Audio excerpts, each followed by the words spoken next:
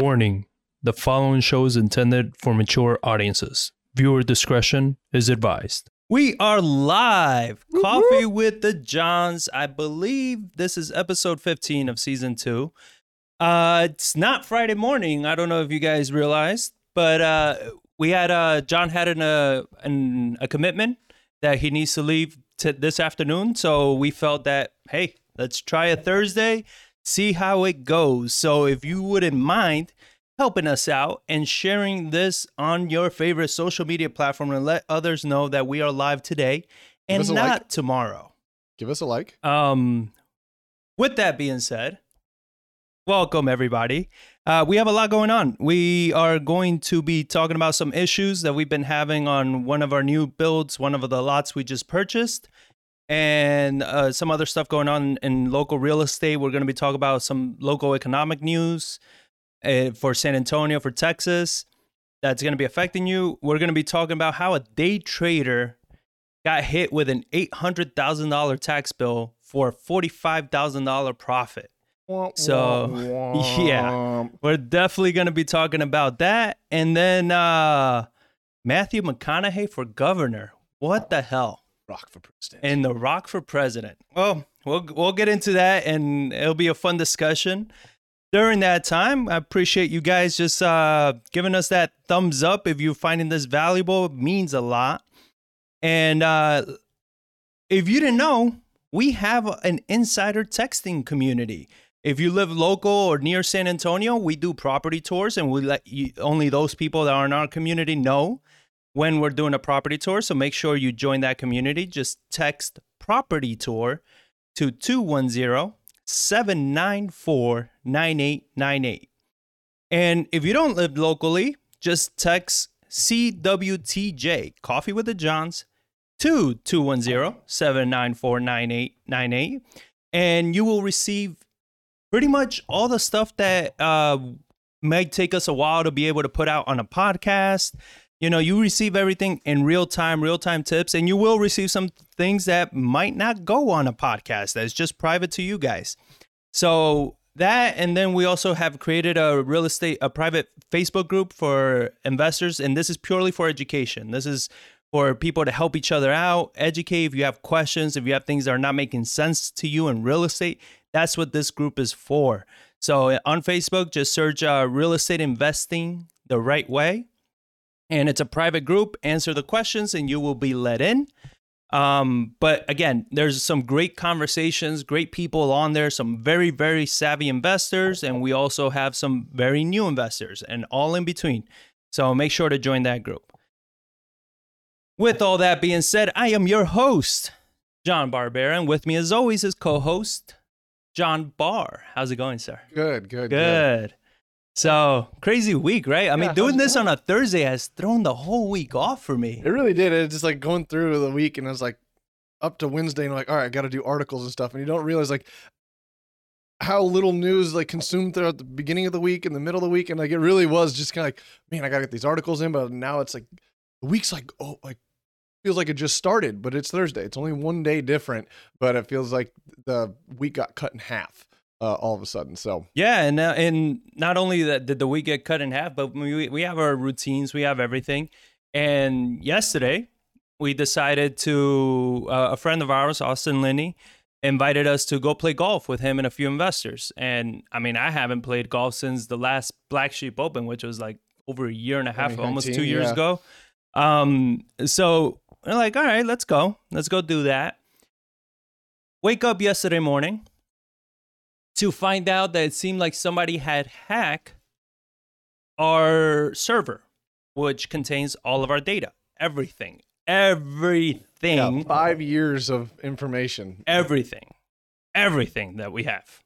And so tee off was at 10:15 or something. 10:30, yeah. And it's like 7:30 and I'm dealing with this. I was like, holy crap. All the employees that we have, everybody works off of those servers. So I'm trying to get everything up and running before anybody has to clock in and get all that sorted and everything. It was such a shit show. And it turned out like pretty much what happened was all of our files were being encrypted. right? And the only way to decrypt them or uncrypt them, decrypt, I don't Pay know, somebody in Bitcoin. is they wanted a ransom pretty much. So you had to go to this place and deposit 0.01 Bitcoins, and $6,000. and they would give you, I don't know, and they would give you the password to decrypt the files. But every file was encrypted individually, so you would have had to go file by file and decrypt each and every single one of those files. Oh my God. And each one of those files was, I mean, for us, we're talking about thousands of files. Oh my God. So, yeah. I mean, it's Tens been of thousands of yeah, files. it's been such a shit show. Then things started disappearing from our drive. So, I mean, been dealing with that. It's been frustrating as hell. And this is what's funny. We set up an internal server as a protection against anything happening, right? So that internal server backs up to Google Drive to have another redundancy, right? Just, hey, let's have backups on top of backups, right? What ended up happening is the company that supplied the server was hacked. The company was hacked. Oh my God. They got in through one of these little weak protocols that they had, just like literally like this little pinhole of a place, and they dropped the virus. So everybody, and the server company that we use is QNAP, everybody that had a QNAP got infected. Oh, so it wasn't just like, this is news to me. Like, I knew about the issue, but I didn't hear this story of everything. It was a virus it wasn't, because we thought it came from one of our, somebody, right? Somebody had a virus in their computer, uploaded it to a folder, which never made sense to me because there's redundancies in place to stop that from happening. Every file uploaded to the drive, everything is being checked and scanned before it's done. So it's really like you can't upload something, at least on our end. So it didn't make sense. And when I kept looking at all the files and everything, I was like, but this seems like it's coming from our server, not from like Google or a file. So after digging in and looking at it, it came from their end. And I mean, they can apologize. They can do whatever the hell they want. The fact is that right now we have lost so far nearly 700 gigabytes of data. That's a ton of stuff, a ton of documents, legal, taxes, forms, education. I mean, I was checking it last night, and I was clicking through the file on my phone, and I was like, all of my market update information that I've had for 4 years, all that back data is gone. All the reports are gone. All of our tax and legal advice and everything was gone, wiped clean. I was like, oh my God! But you did that first thing yesterday morning. You changed the password to the drives, right? Well, because I thought we were getting hacked. So what I did was that I was like, all right, if we're hacked, let me go in, change the password, at least stop them from committing any further damage, right?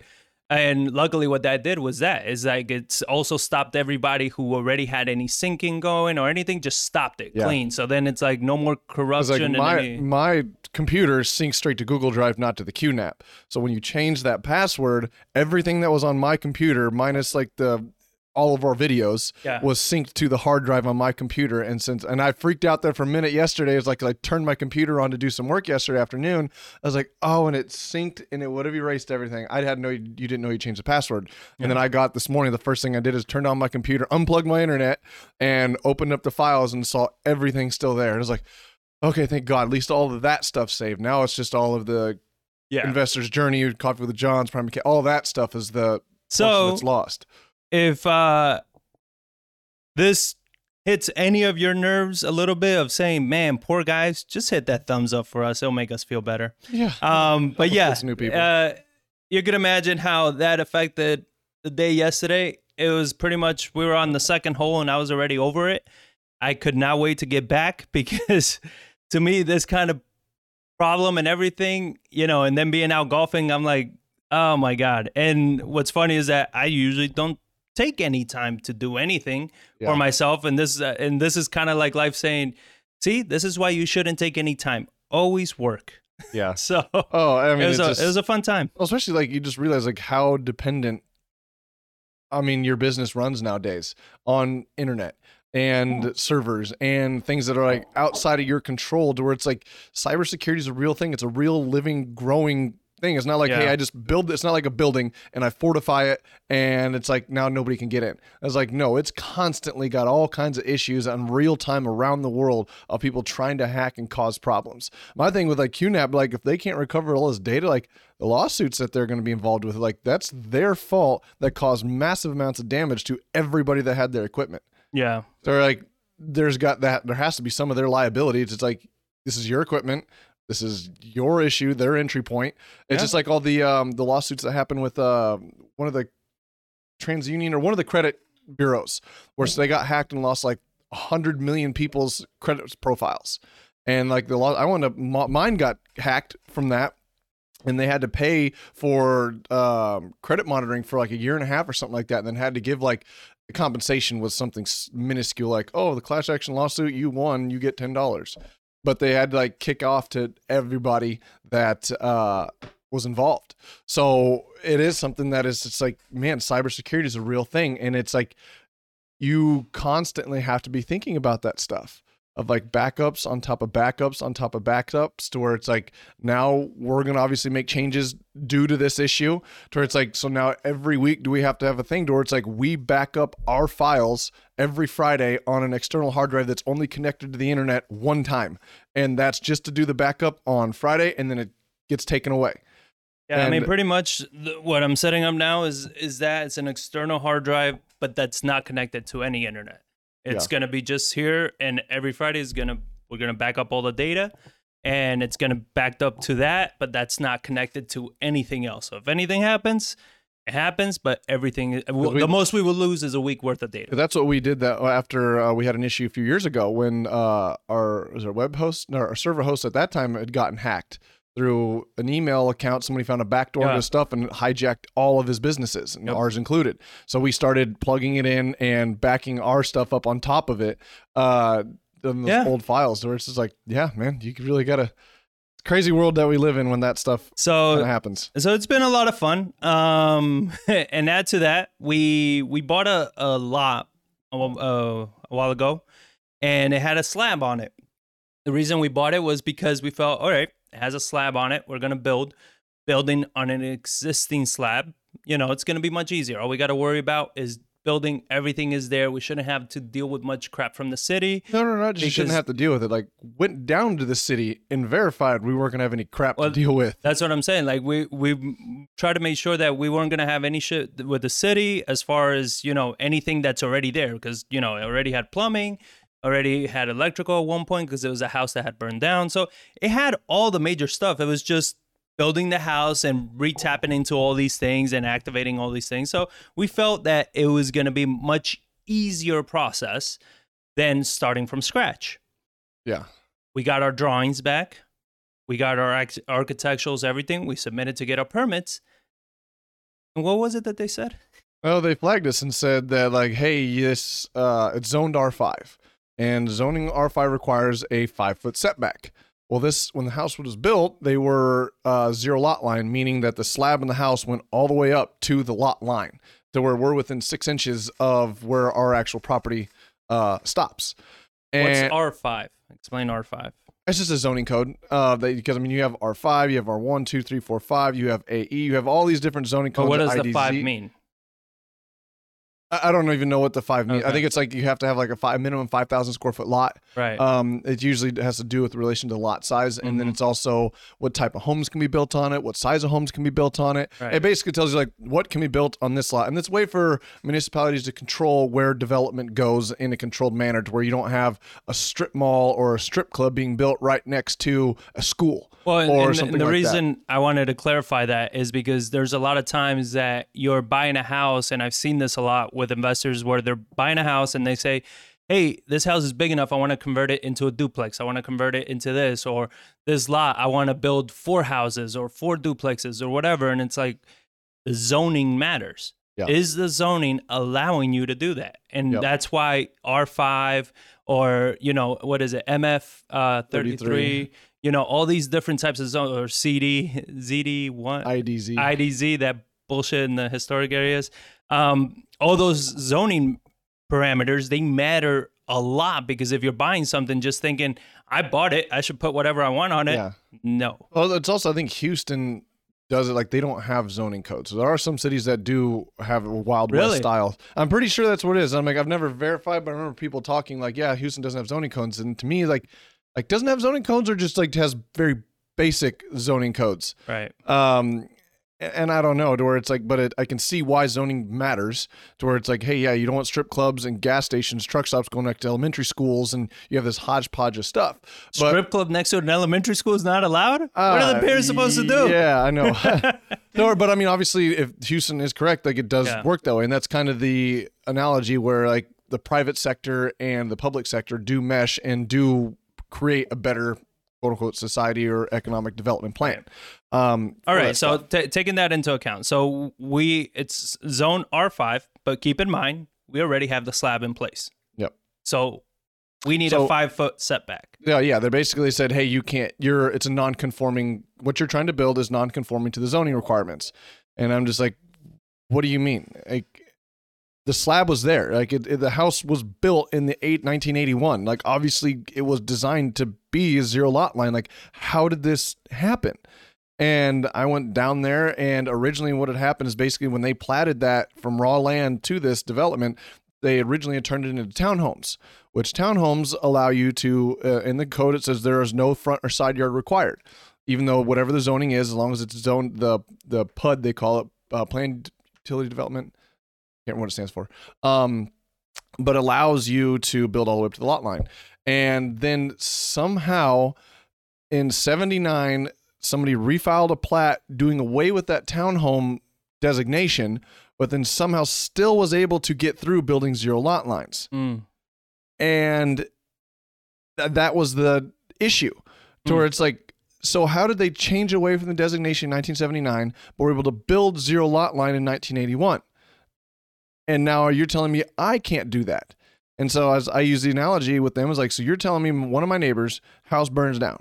They get an insurance check to rebuild their lifestyle, and you're going to stop them because they're non-conforming out of zoning codes. If more than 50% of the house is no longer there, they consider it new construction. Right. And you now have to conform to current codes. And the solution to that is you have to go with called a Board of Adjusters, a BOA, to request a variance because outside of this zoning to where it's saying, yes, we understand the zoning codes and you are non-conforming, but we're going to give you a variance for this specific property that you can go do this. Right. But I was arguing with them, I was like, and how long does that take?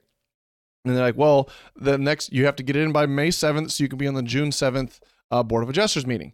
I was like, and how much does that cost? Like $600. So it was like, so this was a city issue back in 79, 81. Somebody screwed up during that, and all these got zoned R5 and they're non-conforming now. He goes, yeah, somebody screwed up. It's like, so, okay, we admit that somebody screwed up, and this is where I get a little maniacal. And I was like, so the city screwed up, not you guys. I'm not blaming you personally or anything. You guys screwed up. But now you're telling me I, at my expense, have to pay $600 to fix your issue, and then have to wait a month and a half paying interest, holding costs, points, penalties, everything. Like I've borrowed the money to build this house because I came to you guys and specifically sat in this department and asked you, hey, am I good to build on top of this slab? And you're like, oh, you're just building on top of the same footprint? You should be good to go. Yeah, you're good. Green lights all the way. And as soon as I try to do that, you guys slap me with something. And then the guy was just like, I mean, I can't speak for, it's like very political, not like saying you're right kind of thing. And I was like, what can be done? Is like, how can this be fixed? And he's like, well, you have to go to the Board of Adjusters. Like, I get it, but like, you're telling me at my cost, you're screwed up. I just kind of kept saying the same problem or just different ways. And then he's like, well, let me do this. Let me send up the upper management, see if we can get something done. And the only thing he was able to do is that you have to go to the Board of Adjusters. That is what it's designed for, is for these kind of issues. I understand that it was a city's problem back then, but this is the city's solution to fixing these problems, like to grab more money. Got it. And basically he moved it up 2 weeks. He said, if you can get your application in by today, Thursday, I got it in last night. He's like, we can move you to the May 17th meeting of Board of Adjusters because they only meet twice a month. So he got me up to... And that's, I think, what's been aggravating with this whole thing and what we keep talking about when they say, oh, there's such low inventory and everybody wants to blame the builders, these greedy builders and blah, blah, blah. And it's like, it's not greedy builders or anything. It's that, look at the all the hoops that they make you jump through. And this is deja vu all over again. This is the same shit we had going on with Hackberry, with our historic build, where we went first. Hey, this is what we're looking to do. This is everything, blah, blah, blah. Oh, yeah, that's perfectly fine. That's exactly what we want. That's perfect. And when you start the process, oh, well, that's a different department. Like, they just keep passing the blame from one department to the next, to the next, and next. But the ones that get screwed are us. Yeah. Because during the whole time, it's like, now not even us, look at the delay. The end consumer, because it's like those costs get passed on straight to, like, you look at like builders right now, like home builders have much more leeway than we do. As far as like lumber prices went up, so they just cancel contracts and raise the prices. And for us, it's like we have to go by market factors of what other new builds are being sold in the area. We can't or control an entire division or subdivision on what it sells for. But yeah, that goes right to the end developer. Like the heavy regulation on these things is like, we would love to build affordable housing, but we can't afford to because of these issues. So, and that's what gets, again, it gets very aggravating because we try to go through, jump all the hoops, do everything. Like we said before, we're not trying to cut corners, right? We're not trying to cut corners. We're not trying to do something illegal, we're trying to follow your rules. But you don't know your rules. And then when we go to speak to somebody, they have a different interpretation of them, and they're not even the one that's even allowed to make the decision. No. It's some other department or somebody else, and we're stuck in the middle like, okay, guys, tell me what you want, and I'll do it. I'm not saying this is what I want, and you guys need to conform. We'll conform to what you want. But, I mean, that's also one of the things that, like, I mentioned to you yesterday about the process and potentially, like, joining it, because, like, it's an opportunity as well. Like when there's inefficiencies in things, you understand the rules, regulations, and processes better than other people, you can get things done. Yeah. To where now it's like, if I would have known this issue beforehand, I could have used this as more of a negotiation for buying this lot. Of course. Because we were not the first person to take a crack at this. No. Like, they actually fell out of contract 3 times before we found it and contracted and bought it from the guy. And I'm betting that's what happened is another developer tried to buy this thing and realized that there was this issue and they backed out. And it's one of those, like, I spoke with some people that I know that have been through the process before and described our situation and everything. And he's like, I can't tell you you're going to be good to go, but it makes sense because the city wants development. They're not trying to stop development, and you're building what makes sense? It makes sense that we're good to go? Yeah, it makes sense that we're good to go versus because, like, the point of ripping down a perfectly good foundation to move it 5 feet, and it's not like you're moving a car that start an engine, move over. And this isn't one where we can just cut the concrete 5 foot off and put a new beam on it because it's tension rod. We cut those rods, the whole slab's gone. Yep. To where we would have to probably spend 30, 40. I mean, a new slab alone at that square footage is 20 grand. Right. But now we got to demo an old one. And it's not like you can bring a bulldozer in and just pick it up and just scrapple it and throw it away. Like, no, you got jackhammers, you got bulldozers, you got things that you got to get that foundation out of the ground. Yep. Or you're probably looking at 30, 40, 50 grand to do all that work, all the new plumbing and everything, to where it's like, it makes, because like if I told him, like, if you make us do that route, this lot's useless and now it stays here undeveloped and looking like shit moving forward. He's like, I agree. It's like the city's not trying to stop development. They want development, but they want to get paid for development too. Well, so, and this is not to be, I don't know, confrontational or anything, but it's one thing that we always talk about even with inspectors. Look, just tell us how much it's going to cost for you guys to let us keep going, right? Yeah. Because I get it. It's a money grab for you guys. That's fine. I'll pay you the money. Just don't stop wasting so much time pandering, acting like it's not about the money. You understand? And then you come around and do the same shit anyway. So it's like, guys, can we just speed up the process? I mean, it gets very aggravating. And this is what's always funny is whenever we hear somebody that is not either living in the city or not doing this full time saying, oh, I'm going to build a house, or, oh, I'm going to flip a house. And they know nothing about building or flipping or anything. And it's like, these are the problems that arise. And like what did you have to do? It wasn't something that you send a very stern email to somebody. No, you have to physically go down there and get in their face and pretty much stomp your feet, right? Like, you got to be like, this is bullshit. this can't be allowed. Because if not, they're going to be like, what would have been the solution? They'll be like, one, either wait until June 7th. That's a whole other month. Two, demo the whole slab that's there, move it 5 feet, and build a brand new slab. An extra $30,000 worth of work, plus plumbing, plus everything else. I mean, the cost, now the driveway doesn't line up, so moving that shit too. I mean, you're talking about a massive expense now that's like, that was probably your profit, right? So it's looking at stuff like that that's like, if you're not here physically doing it, and trust me, you're investor-friendly GC, which I keep having idiot investors always ask for, they're not going to solve this for you. Like, nobody's going to give a damn about your money and your project more than you will. Well, they'll come in and say, oh, yeah, we can handle that. And then, well, they'll just blame on the city. It is the city being the gatekeeper to these things. Of course. But it's something that is frustrating when you just kind of go in there and you're like, you have to take this, and that's the risk that goes in with developing, building, and real estate. It's like there's no certainty. I mean, you can try to do as much due diligence as you possibly want, but there always can be somebody that's just like, nope, even through it. Because I'm sure there's going to be surprises. I'm sure there's going to be things, but it is a huge learning experience, and it is like I do see opportunity, and this is why we went further into new build, because a beginning investor isn't going to usually take on a brand new house. Their first investment deal. They shouldn't. But that's also why we moved into this space, is because of the potential opportunity and less crowded space and providing more inventory to the open market. So that is a space we want to move into, and it is good to be learning it. But because it's even, with the historic home, everything that we learned down there, it's all right, well, next time we know what to at least ask for. We know what to make sure to watch out for. We know, more about zoning, more about, just because the slab is there doesn't mean that it's okay to build on top of it, apparently, right? Common sense isn't common practice. So as we learn more, we learn to protect ourselves more and make smarter decisions. And that's where other investors, that's why I always talk about, like, the biggest priority as an investor, especially as a new investor, is education. Not profit, right? Like, people value so much how much money they're making versus what are they actually learning. And if you're not learning anything new, then what the hell are you even doing? What's the point of doing this? You know what I mean? Because now you're never doing anything new. Market shifts, things change. You can't adapt.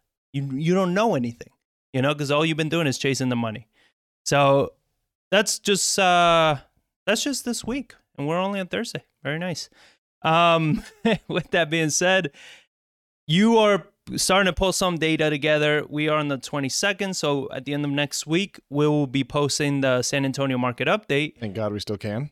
And one thing that I see is that you were telling me yesterday is 23 out of how many zip codes? I think it was like 23 out of like 60-something zip codes. 60-something zip codes has their inventory fell again, well below 1 month of inventory. 23 zip codes have less than 1 month of inventory in all of San Antonio. Yeah, and then you were talking about, like, there's even a few, some of the hottest ones are less than half a month of inventory. Oh, yeah. I mean, it's just insane what we're seeing in San Antonio. I mean, this is something that I had it in here. I don't know if it was part of an article or what, but it's one of the things that Warren Buffett is quoted very famously for saying, when everybody is buying, that's when you sell. When everybody's selling, that's when you buy. Well, this is when you sell, and we have shifted a lot of our business to selling, because this is the type of market that's like, you list a house for 200 and they'll sell for 215, 220. Yeah. People are overbidding. People are overpaying. It's insane. Everybody is buying houses right now, and nobody is selling. So it makes the inventory even tighter, makes prices go up even higher, because you have supply and demand. More demand chasing less supply. So it forces that supply to go higher. So when we see everybody buying, we're selling. I mean, what else are you seeing with that, with the market update? I mean, it's one of those, I was just trying to pull it up, it won't let me find it, but it was like across all of San Antonio, we were below 2 months of inventory. I think we're below a month and a half. It was like 1.26 or something like that. So insanely low. And then some of these massive zip codes with less than a half a month of inventory. Huh? So we're like, my God, what happens with this? How long does this go on for? Like, what does it do? Where it's like, it pushes out your first time home buyer, the person that needs the credit, the help, needs the FHA loan, needs the credit assistance, the down payment assistance. It's like, for me, like, I'm going to go to the person that's got the better credit that I feel like as an owner, as an agent, as a seller, like I would direct all my clients this way. Like, I'm going to go towards the more solid offer. Yeah. And what they believe is going to get the job done.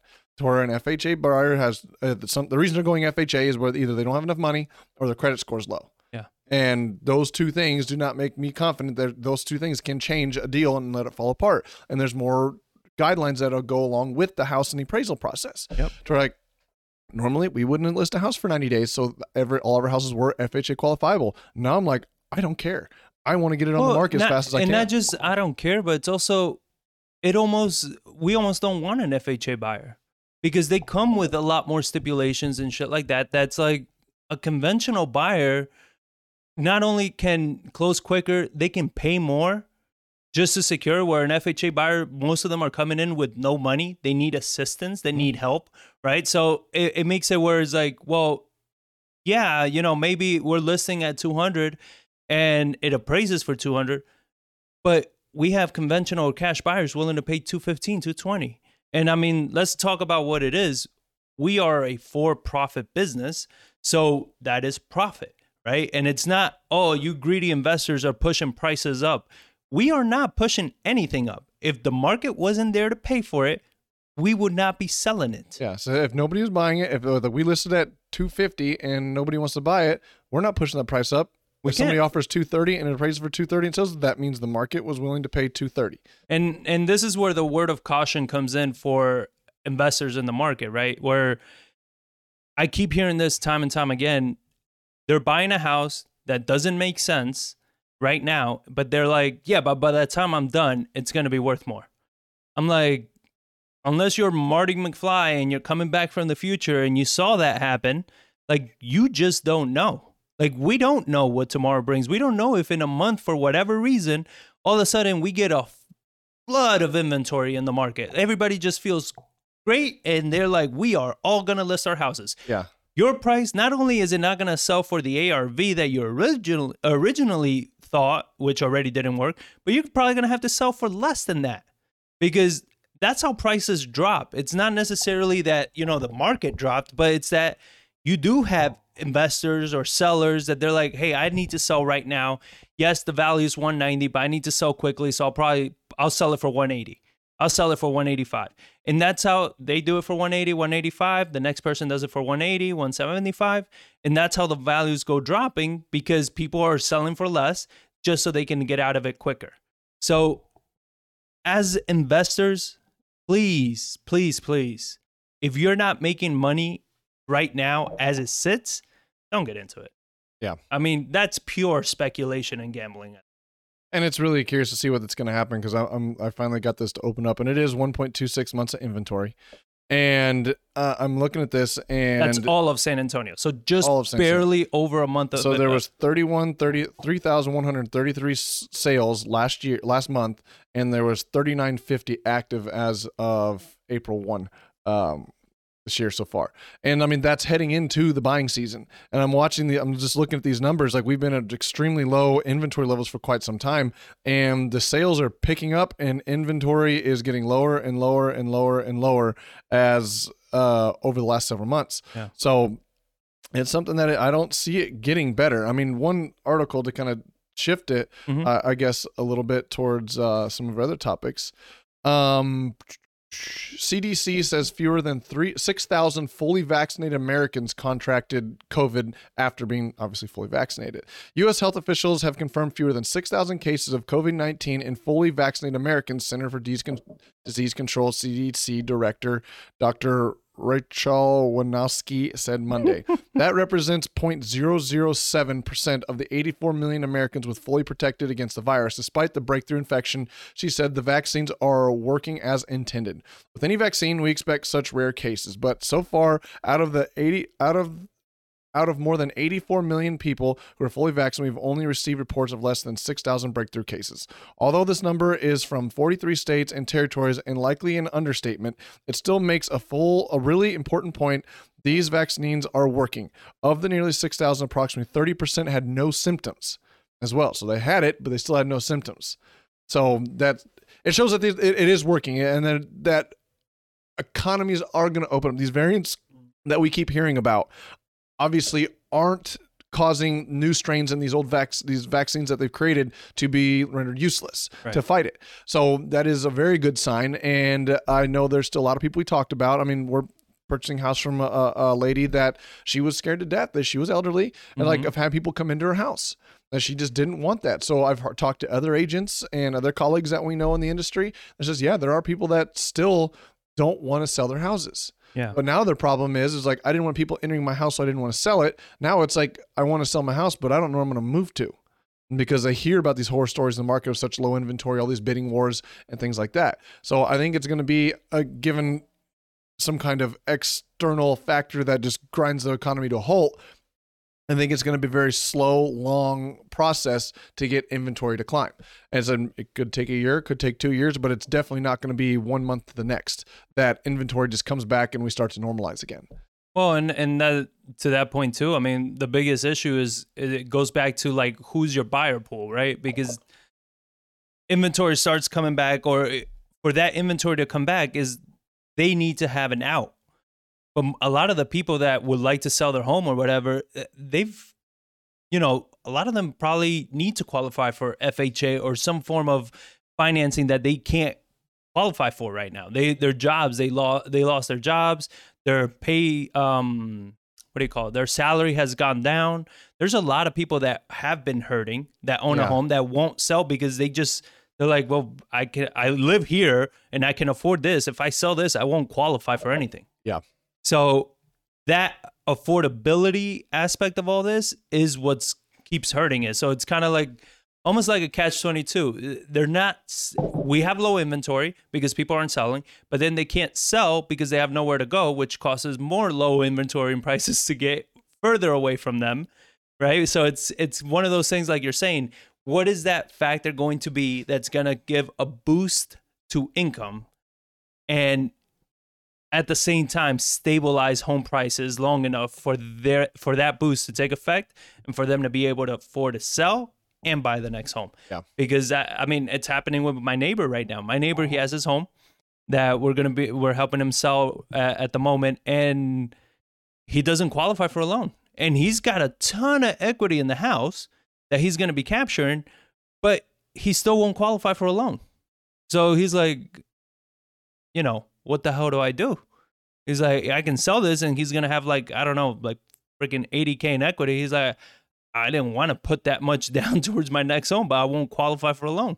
Yeah. You know what I mean? So it's those things that's like, what the hell happens? What's the answer here, right? We've heard how they want to raise minimum wage and they want to do all these, but that's not an answer. Oh yeah, you're still not gonna be able to afford today's prices. No, and as we keep having more refugees from California, New York, and all the coastal cities that are coming in with these massive paychecks, right? And they sell their homes over there for like freaking $800,000. Yeah, they're coming down here. They're outbidding anybody. Yeah. I saw a little funny, like, I think it was a reel on Instagram or something like that.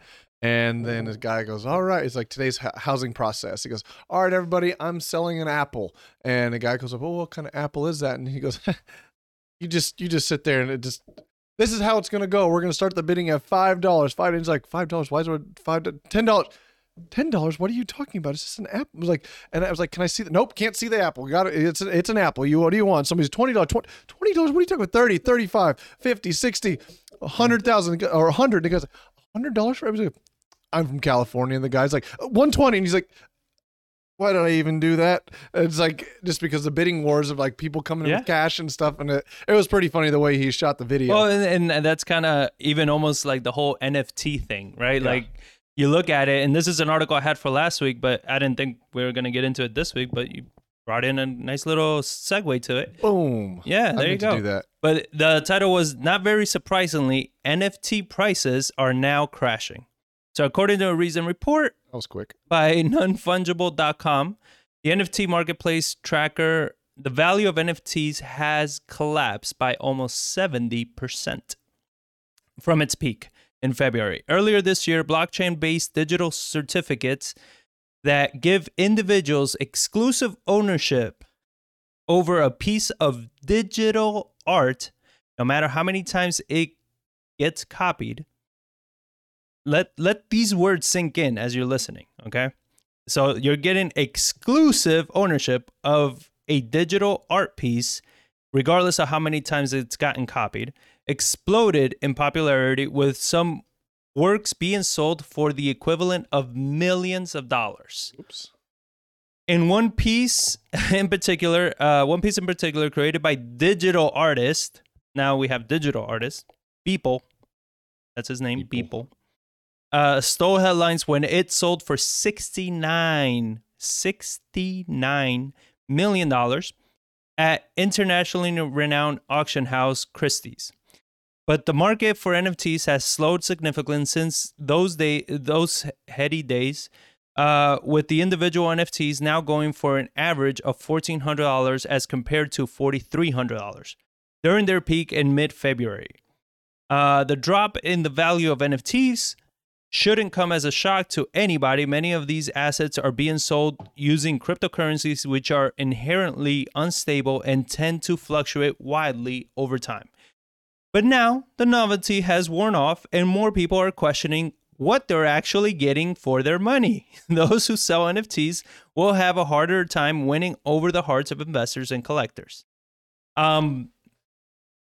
This is something that we talked about when we first heard it, that it took me a while to wrap my head around, because not that I don't understand what an NFT is. It took me a while to wrap my head around why it has Value. any value whatsoever. Yeah. Especially when it's like an athlete saying, "Oh, I'm going to sell my highlight reels. So you're going to be the exclusive owner of my highlight reel." But you can still go watch them all over YouTube. Like, what? Yeah. And people were, like they said, like they were paying stupid amount of money over these things. Now, I'm not saying there isn't a place for NFTs. I get it. I understand. It's piggybacking off of the whole cryptocurrency, off of Bitcoin, off of that whole premise that, it's people that bring the value together and give value to something. But it just, influencers jumped on it quick and they were selling garbage for so much money. You know what I mean? And people with all the stimmy checks and all the shit that's been going on, they've been putting in all of their money into speculating and Dogecoin and Bitcoin and this coin and that coin and NFTs and that NFT, and it's going to be worth more. And well, that's the thing, like the Dogecoin thing, like it actually serves no economic purpose. It was created as a joke off of a meme. And yeah, because it's a picture of like a husky, right? Like smiling, like some stupid little thing. Yeah, and like so now its only value is that somebody else thinks this little funny coin is worth more, but it actually is something that's like, but it does have some form of value. It's like people are buying it. Musk tweet about it? Like, wasn't he promoting it too? He just put like Dogecoin in a rocket ship emoji. And then everyone's like, oh my God, everyone's buying Dogecoin. And it's just because, but it is something that it's like, it could hold value. It was the first joke meme cryptocurrency out there, and enough people bought it and thought it had value that it kind of could have value long term. But that's the thing, right? Like, it has value because people think it has value. It's artificial, doesn't exist, it's not tangible.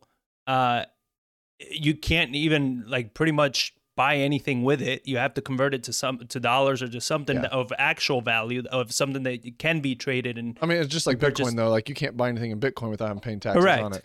Like, Well, not paying taxes. I'm saying like that you can't go directly to a supermarket and buy. yeah, I mean, you could do that. groceries with You your could do that with Bitcoin. Bitcoin and stuff like that, but you Right. still have to pay taxes, even though you paid in Bitcoin, which just sucks. What do you mean you have to pay taxes? Like if you paid, say you bought Bitcoin at 20,000, Yeah. and you go to try to buy a piece of something, go buy something at the grocery store, and it's now 60,000, you have a realized capital gain of 3x, and you have to pay taxes on that gain, even though you bought a product with it. Well, You still have to pay. but you have to taxes pay taxes if you sell 60,000 worth. No. But what do you mean? If I go to the grocery store and I spend $10 at the grocery store, what the hell does that have to do with me paying taxes? Because that's what I was telling you. Like the U.S., like they're still going to tax the piss out of us, even if you're transacting a Bitcoin and you bought it at 20,000 and it's now worth 60,000, and you go buy something with that Bitcoin, the U.S. government wants their cut of that gain because the tangible asset that you purchased did not go up in value, but your value of your thing went up against the U.S. dollar, and they will tax you on that gain. But they okay. So explain. How do they this. track that? I don't know. They tax you on the gain regardless when it comes time to taxes. What does it matter if you use the money or not? If you use the Bitcoin, like they're gonna tax you on that 60 gain regardless. Yeah, that's just saying you didn't have to convert it to dollars to go buy that piece of bread or buy a loaf of bread. Right. You bought it in Bitcoin. Right. But since Bitcoin appreciated so much, they want their tax value on that gain for that loaf of bread. Mm. Because the Bitcoin, For the loaf of bread. yeah. So if you transact with Bitcoin completely in the United States, they want to know how much did you pay for that Bitcoin to how much is it worth now that you're buying this good in the US. And they will tax you on that difference as a capital gain. How they're going to track that, I have no idea.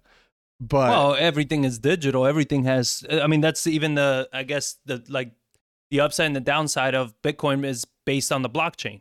yeah. You can see everything on the blockchain. You can see when you transferred it, why, where, how, who. Everything is documented. That's why, like before, they were saying, Bitcoin is being used by drug lords and all these. It's like, well, then those drug lords are kind of screwed because you can see exactly. Like you figure out their wallet and it's like, I just discovered everything. Yeah, you look at the blockchain, which is open source, and you can see exactly where the money came from and where it went. Yeah. So So that was the crazy thing about it is like they will still tax you on that gains. Like Well- even if you try to buy Bitcoin and transact only in Bitcoin, like every time you buy and sell, like you have a capital gain and a capital loss of that value. Right. Yeah. And so it's like unless you're buying like a lot of it. And if you buy it in a Roth.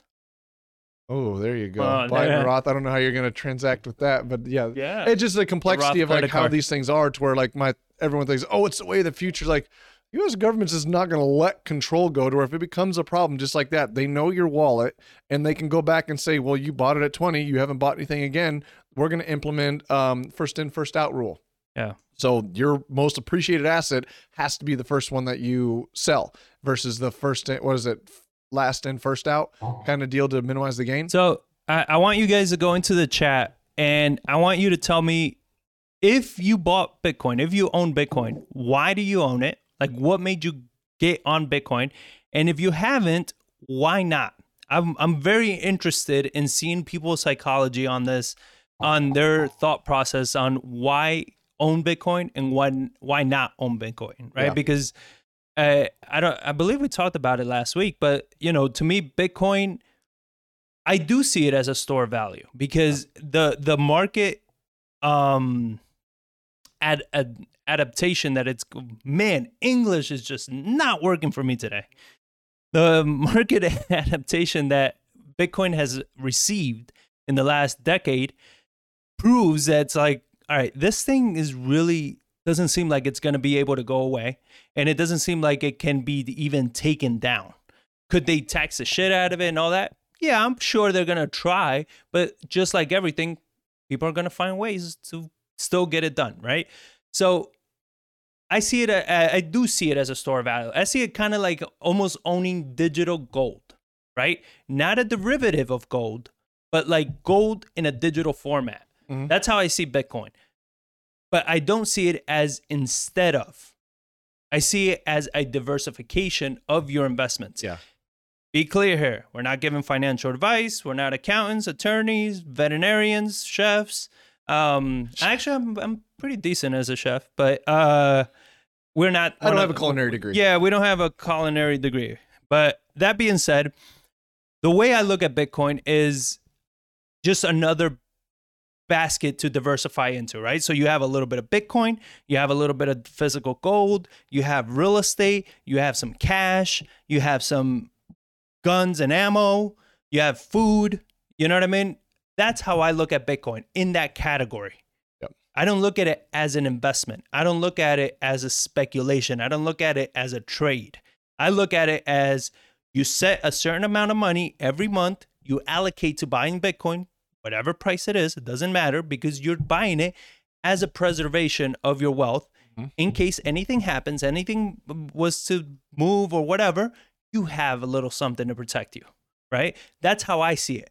But there's a lot of people that are looking at it like, oh, I'm going to buy it now, and when it goes to 100,000, I'm going to sell, and blah, blah, blah. It's like, well, if it goes to 100,000, you're selling into dollars, but dollars they're really not worth that much anymore. That's why Bitcoin went up so much. Yeah. You know what I mean? Well, So it's losing the faith in it. And I mean, people are gaining faith and then losing faith at the same time as far as the relative amount of dollars and liquidity out there in the market. And that's what it creates, is like cash goes somewhere. yeah. Like it's got to find a place to go. And then right now it's finding NFTs, cryptocurrencies, real estate, stock market. I mean, it's going really pretty much everywhere but bonds, and the government or the Fed's the one buying them all. Yeah.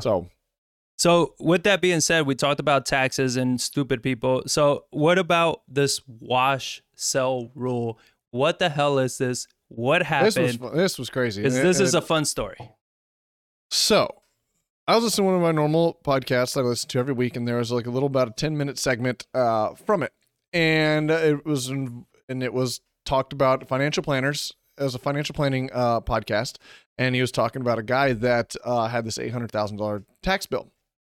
So here's and I found an article on Forbes that talked about this, and it was a Robinhood trader faces an $800,000 tax bill. Over 8 million people opened new brokerage accounts in the first 3 quarters of 2020. While the thrill of enormous stock gains may have provided a much-needed distraction for some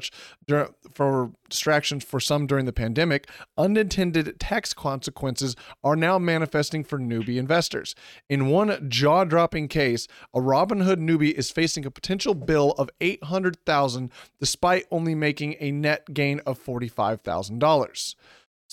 He had between $200,000 and $2 million in trading volume per day, completing between 10 to 50 trades daily, according to Morningstar. And this is a quote from a financial planner that got a text from this guy.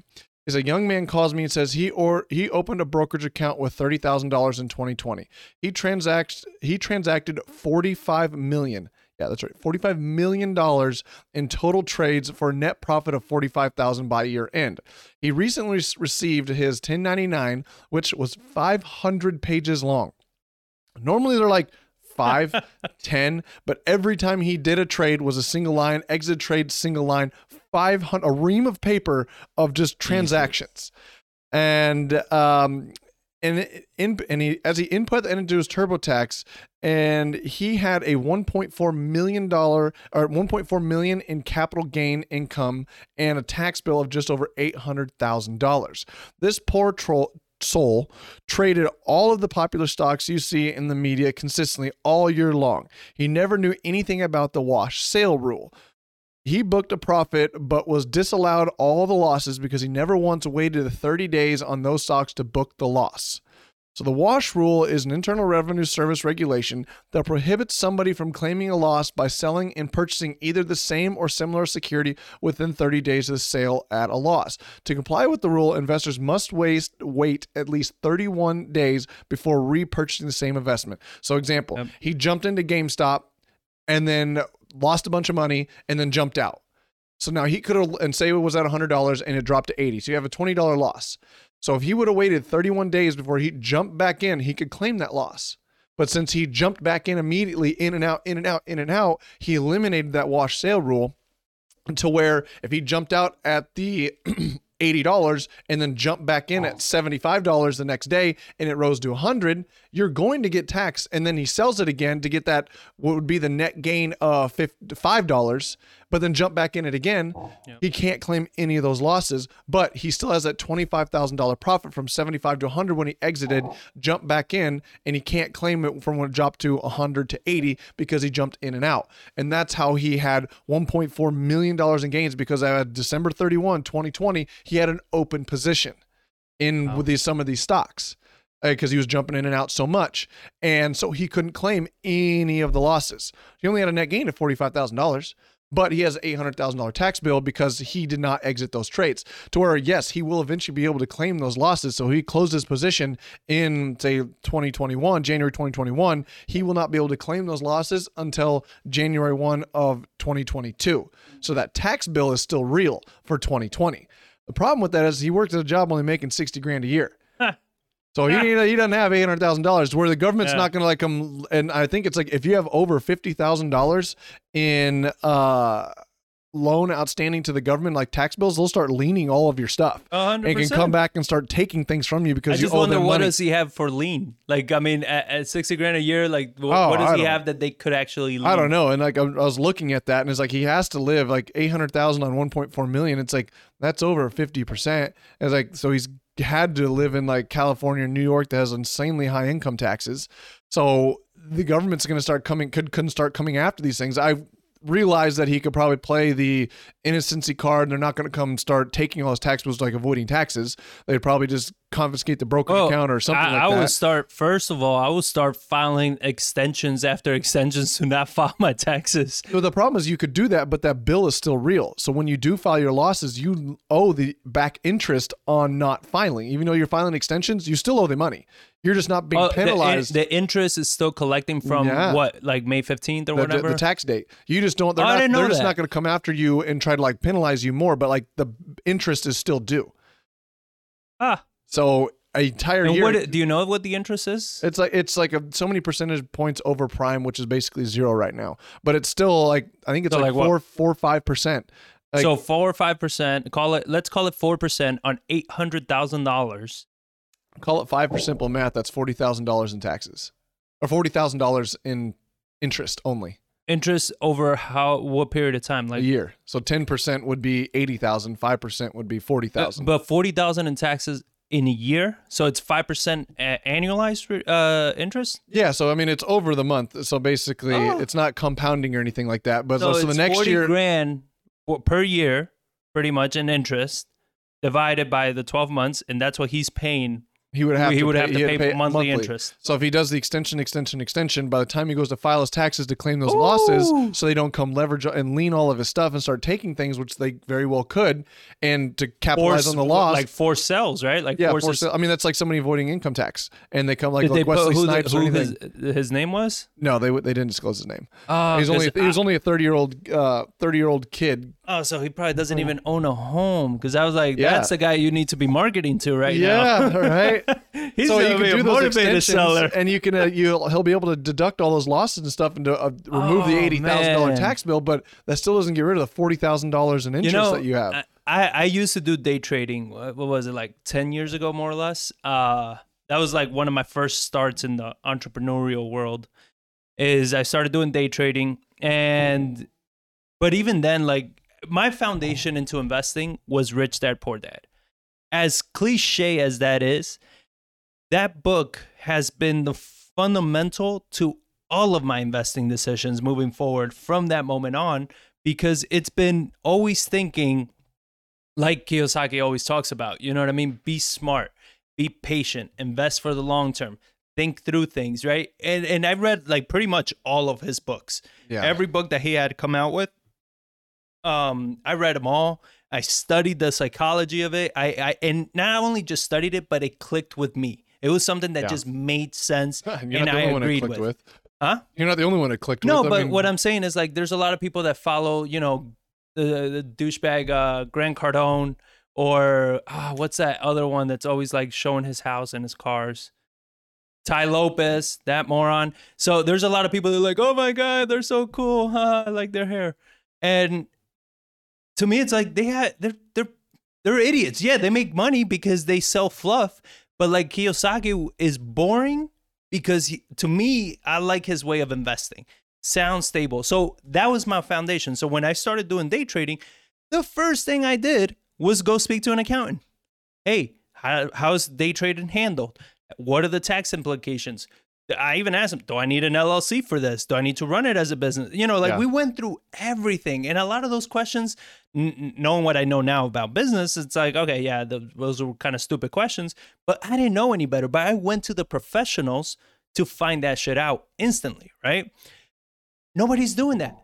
Right now, people are speculating like crazy, not understanding what the repercussions are. Not understanding, and not just the stock market is by far one of the biggest parts. Robinhood has made it so easy for people to day trade. Back when I was doing it, I mean, you had a minimum to open up an account. And with that minimum, you had a limited amount of resources that you can actually invest in, because there were other things that they're like, no, you're too new to invest in something this creative or this strategy or that strategy. You can't leverage. You can't do this amount of trades. You can't, open all this without having the money to back it. So like, you can't do a lot of this kind of things without being able to back certain things, right? And even if you had a huge windfall, like they still wouldn't let you deploy like the whole thing and leverage or any of that stuff. But now with Robinhood, with all this, like it's making it so easy for people to get into trouble. And now, please hear me on this. I am not saying we need regulations, okay? If you've heard any of these episodes, I'm extremely against all forms of regulation.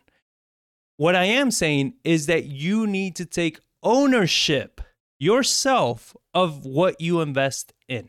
Mm-hmm. You need to want to know the ins and out of what you invest in. You need to know how to protect yourself, how to protect your money. What are the repercussions? If you don't care to learn those things, to find those things out, a lot of these things can be found out right now. Simply, not even a Google search. You can do a YouTube search and you'll have great videos by accountants, attorneys, everybody telling you, here are the implications, here are the problems. Here's a 5-minute video, right? Like it can at least give you a good little idea of like, how bad can this really get? Yeah. So it's on you to do this. And people don't. People are so lazy. People are just following them like they're TikTok. Sheep. They're just sheep. Like TikTok. Yeah. You just buy a stock. And it goes up. Buy a stock that's going up. And you make money. Yeah, buy a stock that's going up and then sell it when it stops. And that's how we fund our whole lifestyle. I quit my job. I'm like, holy crap. So when that strategy stops working, what do? You just lost everything. Because people like that don't do it like very securely where they're like, oh no, let's be conservative with the people that are getting in trouble are saying, here's all my money. Kind of like that podcast interview that we heard of this gentleman, what's his name? Pomp something. He has his own podcast too. But it's Andrew Schultz is the host of this podcast. It's called The Range too, I think it's called. Something like that. But great podcast, great interview that he talked about all about Bitcoin. And he says, he's like, I'm 96% in Bitcoin. Like, and you're 100% idiot. Like, why would you be? I wouldn't be 96% in anything, not even real estate. Yeah. Because it's like, and if I shut off your power, you're broke. Yep. Like, the internet goes down, you're broke. Yeah. Like, somebody hacks something. Yeah. And you're gone. You're done. So, I mean, it's like then you don't have insurance. You have FDIC insurance on your bank accounts and your brokerage accounts. You have all these things that companies are liable, but like, somebody hacks Bitcoin, ain't nobody coming to replace your Bitcoin. Well, one thing is that we had a comment here from Brian Pauling that he says, I can't touch it or hold it. Governments will take control. You've already covered it by taxing. It's inconvenient as a person to person. If I had in a hand Starbucks, if I hand Starbucks $5 bill, I get a coffee. Transaction complete. So I get what you're saying, Brian, but here's my thing, how I look at it, and and I'm sure you share the same way, is that just because it's not something that you can touch or maybe you don't like, does not mean that you shouldn't be a little bit exposed to it, especially when it's proven this level of track record, because I think that that kind of mindset could get you into trouble, especially as the world keeps changing. As we keep seeing, is the world, we actually read a book on like exponential growth. And the world, you know, it took how long to invent the TV? Then it took how long to go from like a TV with 3 channels to multiple channels, from black and white to color, then from color to flat screen, then or to big screen, then to flat screen, then from flat screen there was the plasmas. I remember it was this like heavy ass fucking TV. We had to reinforce the wall to hang it. And then if you left it frozen for too long, like it would just burn the screen. Or like the screen. the freaking, like if you had the plasma that would start glitching, and oh man, it was funny. But from plasma to LED, from LED to 4K, 4K to 8K, every time we go from one to the next, it's almost like half the time and even less, right? Where now it's like almost every year something new is coming out. So that's exponential growth. Technology is doing that. So if you right now are saying no because of whatever, you know, it's not tangible, it's not this, it's not that, you got to understand we're not moving backwards in technology. We're moving forwards. So eventually you're going to have a tough time in this world. Like unless you plan on dying next week, which please, sir, don't, we like you, we care about you. But unless you're planning on like, this is it, I'm kind of done, you need to start embracing these things. That being said, I don't believe that you should go all in on anything, right? We discussed that. But yeah, so as far as that goes, Brian, I think you should open your mind a little bit more to it, maybe dabble in it a little bit, try to understand it a little bit more, and just look at it as an investment. Don't look at it as, it's not tangible, it's stupid, only kids are buying it or whatever it is. Like, look at it for what it is. Do I think it's overvalued? 100%. I think the only reason it's this high is because everybody got a stimmy check and they all dumped it into a stock that was going up. Yep. That I do feel like it's going to come down. Oh, I mean, you have Elon Musk coming out there and buying 1.5 billion worth of it, and for Tesla. And credit, we talked about it before. Credit card companies are, going doing cashback returns in Bitcoins. There's a lot of things. A lot of companies are embracing it and everything. But I still think it's overinflated by people that are speculating. And when anything shifts in the market, those speculators are going to be the first ones to jump ship because they're emotional. Right? They're going to get scared. So I do think it's going to take a hit, but it doesn't matter. What matters is that you need to understand that this thing it's pretty good. It looks like it's here to stay. It looks like it's, can it be taxed? Can it be done? Oh, 100%. Gauge yourself, protect yourself against that. If it's going to be taxed, invest it in a Roth IRA. Open up a Roth, open up some form of a tax haven like that. And then it can grow in there tax-free. I mean, there's a lot of, I think, strategies that can be done and implemented. With that being said, you wanna talk about all right. Yeah, let's do that. He's I like him. I think he's a cool guy. I think he has a lot of swag. He's a Texan. He's a Texan, right? So Texas, born and raised, and became a pretty good actor. Matthew McConaughey may be a viable candidate for Texas governor. So when I read this, I was like, what the freak of nature? I was like, he's running? I didn't know. It doesn't seem like he is officially running. Yeah, but I know he's touted at it. Yeah, he has made some hints at it and everything, and he's right now a professor at UT in Austin.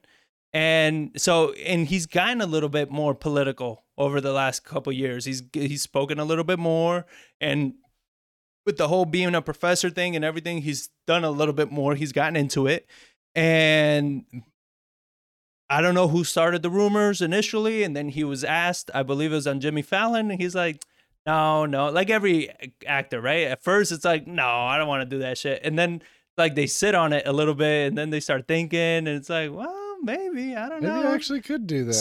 So Matthew McConaughey leads Governor Greg Abbott 45% to 33%. That's huge. That's a huge margin. But his middle of the road appeal may not open an easy path for him to November's finale. Experts warn. Experts. It's the New York accent there. All right. But Matthew McConaughey commands more support to be Texas' next governor than incumbent Greg Abbott, according to a poll released Sunday by Dallas Morning News and the University of Texas at Tyler. However, the film actor and political newcomer could hit potholes in either major party's primary if he enters next year's governor's race, the poll found. For months, McConaughey has tested political pundits. That's what I meant. McConaughey has teased. I'm telling you, I just need bigger text. McConaughey has teased political pundits and TV talk show hosts with musings that he might enter politics in his home state. If he were to take a plunge and run for governor, the poll found 45% of Texas registered voters would vote for McConaughey. 33% would vote for Abbott, and 22% would vote for someone else. I love how 22 are like, no, screw both of them. I'm voting for whoever else is going to run against them. I don't like either. I don't even know who that is, but I'll vote for them. Shit, we might run. We already got 22%. Yeah. McConaughey's double-digit lead over the two-term Republican incumbent is significant. The poll conducted April 6th through the 13th surveyed 1,126 registered voters and has a margin of sampling error of plus or minus 2.92% points. So, I mean, not a crazy margin either. But 56% of Republican voters said they'd vote for Abbott, compared with only 30% for McConaughey, while Democrats broke 66% to 8% for McConaughey, not a surprise, and independents 44% to 28%. More than twice as many Democratic primary voters, 51%, said they wanted a progressive candidate for governor than wanted a centrist. So 51% want a progressive candidate over a centrist. That's telling right there. You know what I mean? That the fact that I would venture, like, I want to know where this 1,100 registered voters came from. Was it like all from like university kids, or was it Democratic primary voters? 51% said they wanted a progressive candidate. Yeah, those Democratic people saying they wanted somebody more progressive than a centrist. Not everybody. Right. Right. Yeah, Democratic. Okay. Yeah. But still, I mean, they want, they want to keep going more progressive versus centrist, which is what you think everybody would want, is somebody that's more in the middle. Yeah. Not further to one side or the other. Well, that is true. Like, if you pulled 20 to 25-year-olds at a university, it's like, yeah, that their voting does go for being more progressive towards things because they haven't been smacked around by real life yet. Yeah. And McConaughey, he does consider himself more as a moderate, because I'm curious, like, where does he fall? And I think he kind of falls in the same place where we fall, right? Where it's like, we don't consider ourselves Republican or Democrat. We think they're both doing terrible things because it's all political and not anything for the people. So what do you think about this? What do you think about McConaughey running for governor? Would you vote for him? Like, I don't know. What do you think? It's just like, and it's the same thing with like The Rock. I got an article pulled up for him too, of just like, all right, your entire career is being an actor. What do you know about politics and business and private sector versus public sector and conjoining the two and getting things done? Like, your entire career is in some other field, but now you're saying you're going to enter this new field and be successful at it. I mean, Schwarzenegger did it in California. And I remember talking to my uncle a long time ago. There was like, yeah, I had really hopes for Schwarzenegger, but after his first term, because he went in, they repealed one other governor and he snuck in and then won a second term. But he's like, he really didn't do much. He got really kind of locked up the political system and stuff. So I don't know. I'd want to hear their values and what they think and what they're trying to do. And then I don't know how that would work. It just like, because you have no party connections. You have to get lawmakers to do certain things. You have to talk to business communities. You got to understand what the needs of the people and the business community and do what's right for the overall both. You have to blend that and not be heard by one side or the other. And like these corporations have big money. They have lobbyists that know how to work the system, and you get somebody new in there that doesn't know how the system works. It's how you can take advantage of the system. So I don't know. I mean, this is also assuming that if Matthew McConaughey was to run, or even The Rock, right, for that matter, that they're running and saying, we're completely by ourselves, making all decisions. We have no advisors whatsoever that have the experience, right? Which I doubt that would happen. It's kind of like that famous example when that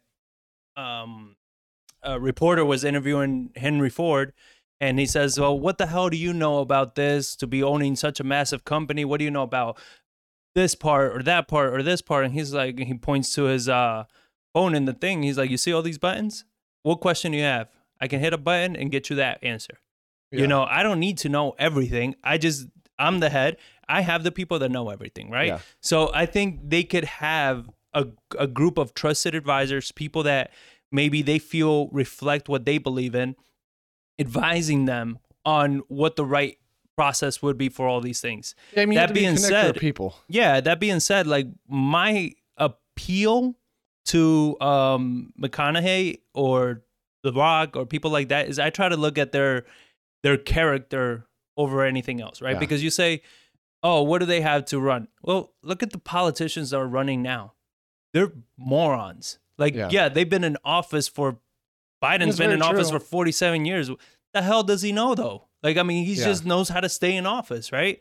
So it's the same with all of these. Like, when you have politicians that keep it going there, like, they lose all contact with the people. Yeah. They don't know what the hell the people want. They don't know what the hell the people need because they're always in Washington or doing political campaigns or raising money. Like, they're not paying attention to what it is. Where I think somebody that's outside of that political space, it could be either really good or really bad in the sense it's like, well, they don't know shit. And you can tell, you know what I mean? And they're making one mistake after another. Or it could be like they just run it with more common sense.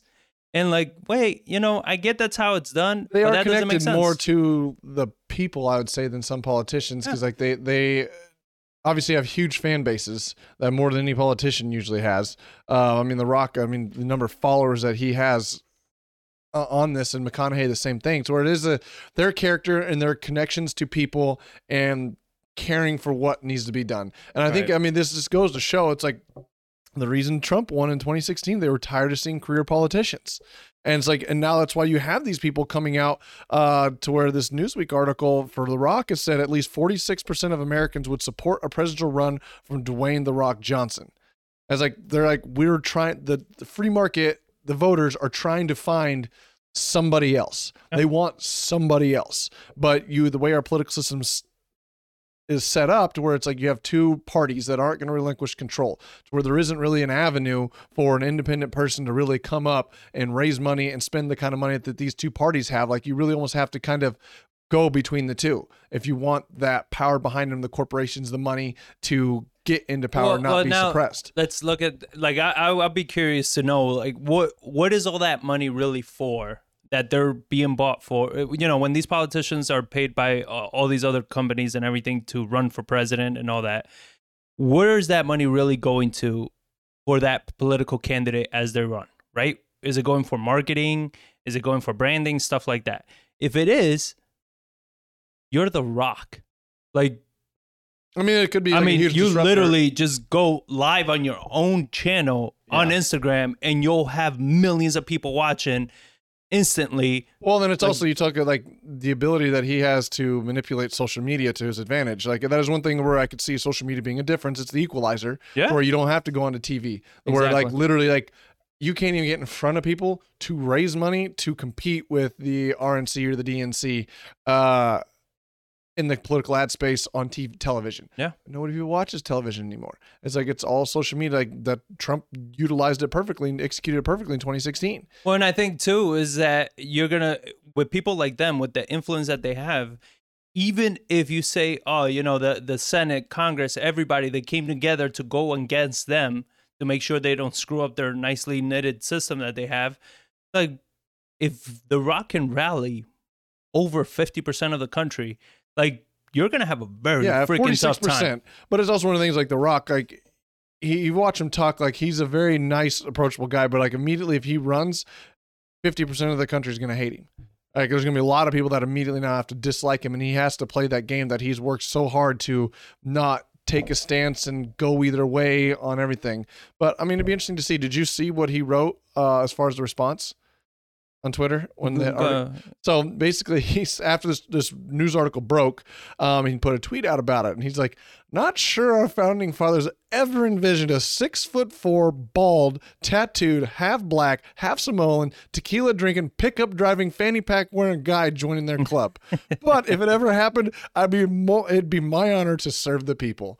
And then he put like the praying face, strong, and then the American flag. My thing is, like, I would just like, it would just be so funny to see The Rock standing next to all these politicians of like the dude from Canada or the people from China. Like, he's huge. He works out. He's massive. And like, you see like a picture, it's like all these like politicians that are kind of just like body wise, just kind of worn out. And you got The Rock just like jacked. Like, there's the American dream of just like, you know, you always get the picture of the eagle with its wings spread over and stuff like that. It's like, we got The Rock standing up here. This is 290-pound ball of meat. Wow. And we're like, what would they do with Talk about a man crush. Holy shit. It'd just be funny to see. And also, like, what would it, because you know, he has that he built out his home gym. Yeah. And he's always working out and posting videos from. Like, are they going to turn a portion of the White House into like a gym? Like, what would that look like if you had the U.S. taxpayer pocketbook? Like, what would you be allowed to do as far as a gym in the White House? I just can't wait for the news to be like, can you smell what the president is cooking? So who would you vote for? Put it in the chat. Would you vote for The Rock? Would you vote for McConaughey? If they were to run McConaughey for governor of Texas, The Rock for president of the U.S., would you vote for them? What are your thoughts? I'm curious to see what you guys think about this. You know, and look at it with an open mind. Don't look at it like, oh, this is stupid. Like, really look at it, because I mean, we've seen a lot of stupid things actually take effect. So everything is always possible here. I mean, one thing I wanted to get into as well, a little local news of San Antonio. It's like right now we have an elections going on. So if those of you live in San Antonio don't know that, like, go register to vote and get out and vote. Because I think the May 1st is the elections for several propositions and city council and for mayor, obviously. Mm-hmm. But Nurnberg came out and he stated, this is by the San Antonio Business Journal, that, and I'm curious what your thoughts are on this, of the roles between private and public sector as far as like economic development. So mayor wants private sector to lead San Antonio's new economic strategy, is the title. It's like, if San Antonio is going to close the lead other cities have gained in the high-stakes race to land companies, jobs, and talent, it's going to need serious help from the private sector, according to Mayor Ron Nurnberg. We need the private sector, which is vast and diverse, to get into the driver's seat and creating jobs and growing business.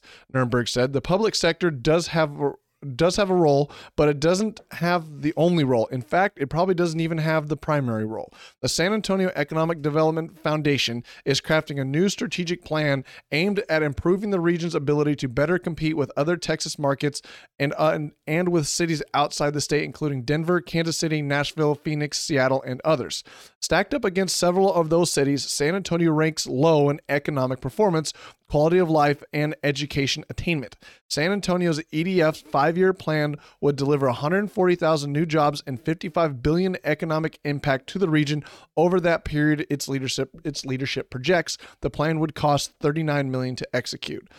What is your take on that, as far as him saying that the public sector does not have a primary role and it should be the private sector that drives the economic strategy, which seems contrary to the way that they govern the city? I mean, that's exactly it, right? Like, it seems very contrary to everything that they're doing. That usually all the laws, everything, like, it's against the public sector. And now it was kind of one of those things that upset me when even Abbott did it, when he recently said, oh, Texas is open, and here it's on the businesses whether you let people in or not. It's like you can't like pretty much chop off the balls of the businesses and then say, okay, now it's on you. Go figure it out. Like, well, you took it from me first, and now you bring it back to me and make me look like the asshole if I do let people in or don't let people in or require masks or don't require masks. Like, you put so much pressure on me as a business, right? Where everything they do, like, it affects the public sector. It affects, private businesses. So do they have a place? 100%. They're the ones that provide the majority of the jobs. They provide all the economic that the city generates. So it's like, I don't know it's politics. Like, Yeah. I just don't see him doing shit about it. You know what I mean? Well, Like, it's also he's up for election, so it's like, That's we all- want the private sector Yeah, to it's take just control talk. of this. We want them to do this, but behind closed doors, once I'm elected, I'm going to run it the way I want to run and try to control businesses. and that's kind of what I look at. And not so much like vote this way or vote that way. It's just, you're talking this, but let's look at what you've actually done, though. You know what I mean? Like, your policies don't reflect what you're saying. Yeah. They haven't. I mean, he's a 2-term mayor at this point, so Yeah. it's like that's 4 years. So look past his previous policies. I mean, especially during the COVID Yeah. crisis, and you will see exactly what their thought process is. They may say one thing, but this is how they really feel, and this is where they govern. Yeah, they took all rights from businesses. They took all rights from that. They screwed All over the people, so many businesses. And then it was like, well, go figure it out now. And now it's like, oh, the business sector really needs to step up. It's like, dude, like, you Yeah. can't have it both ways. You can't control us and then be like, okay, now go. Like, Yeah, so you go build your business just so we can tear them down and tell you what to do. exactly. That's like, come on. Yeah, So- I mean, I don't get me wrong. The words are nice. I would like for that to happen. I agree. We've talked about the actual stats. How over 50% of the employed people in the country are employed by small businesses, and about 50% of the income is generated by small businesses in the country. So we drive the market. We drive everything. Yeah. You know what I mean? So when you're looking at those numbers, it's like, yeah, that's just common sense. You don't need to be saying it. You know what I mean? But again, it's politics. They're running. Get out and vote. Early voting is out now. Pretty much anywhere that you can vote, you can go ahead and cast your vote. This is where it matters, people, because everybody talks about the presidential elections. It's kind of like, everybody that watches the Super Bowl but doesn't watch any football games, right? Yeah. It matters what happens during the season, not necessarily what happens in the Super Bowl, right? The season is what determines like how the outcome of the Super Bowl is going to be. And it's like, your local election is what's going to determine what happens at a national level. It's who are you letting into office? Yeah. Because these are the people that you let into office that control the policies locally, that goes into the state goes into the country. Everything goes up and it affects everything. So if you don't like the way that things are and all this, and we're debating, electing The Rock as president, why don't you start thinking about maybe we should start working on our own backyard, so then we can actually have a very highly qualified, educated president running. Or there are people that like want to run for president. Or you have a lot of these business people that are like, I think they would be a great candidate to help run this country. But they're like, screw that. Like, I don't even want that pressure. I have no idea that ambition to put up with the BS that you have to do to run for public office. Like, it's just not worth it for them. Or it's just not going to happen. But another article that goes right inside with that is about the EDF, the Economic Development Foundation. So how EDF plans to get SA in the mix with the hottest U.S. cities. So San Antonio Economic Development Foundation is working to put that retooled game plan in action. The nonprofit will need to raise millions more to fully implement that comprehensive playbook, and it's launching the effort in the midst of a global health crisis that has shaken San Antonio's economy. For years, we have compared ourselves as a community to our past performance, and we have incrementally improved over time. San Antonio's EDF president and CEO, Jenna Sosundino Herrera, told me. Even on the heels of 2019, which was a great year for us, if you look at the long-term true health indicators of our economy, we don't stack up well with those top-performing economies. The new plan is designed to put San Antonio in a more competitive position with several key markets, including Austin, Charlotte, North Carolina, Dallas, Denver, Kansas City, Jacksonville, Florida, Nashville, Phoenix, Seattle, and Washington, D.C. Stacked against those places, the Alamo City ranks 11th in economic performance and education attainment, according to analysis by Market Street Services. San Antonio ranks 10th in quality of life and only 2 spots higher in workforce competitiveness. Under the new 5-year plan, the EDF will need to raise $16.5 million on top of the $22 million it's already budgeted, including $5 million for Work SA for the period. Those funds will enable the organization to boost corporate recruitment, back airport improvement efforts, and build new branding to better market the region. So they didn't really go too much into their plan. They referenced, we need to implement this new plan. Like, what is it? So they're trying to boost corporate recruitment, back airport improvements, and build new branding, better marketing to the region. I mean, everyone knows those things are important. But it's like, what are you specifically going to do with this money to put us in the tune of Austins, the Floridas, the Dallas, the Kansas Cities, the Jacksonvilles, the Phoenix, like these other boom cities out there? Like, what exactly are we going to do as San Antonians to make our city? Because I do agree we have a very beautiful city. We have plenty of road systems. We got plenty of growth. We have the housing, but something is always lackluster here. And I think it really starts at downtown, because you see the BS that they say one thing, but then they don't back you up when you want to do it. We want density, but you're trying to develop density. We're not going to help you. You need to figure out how to do that.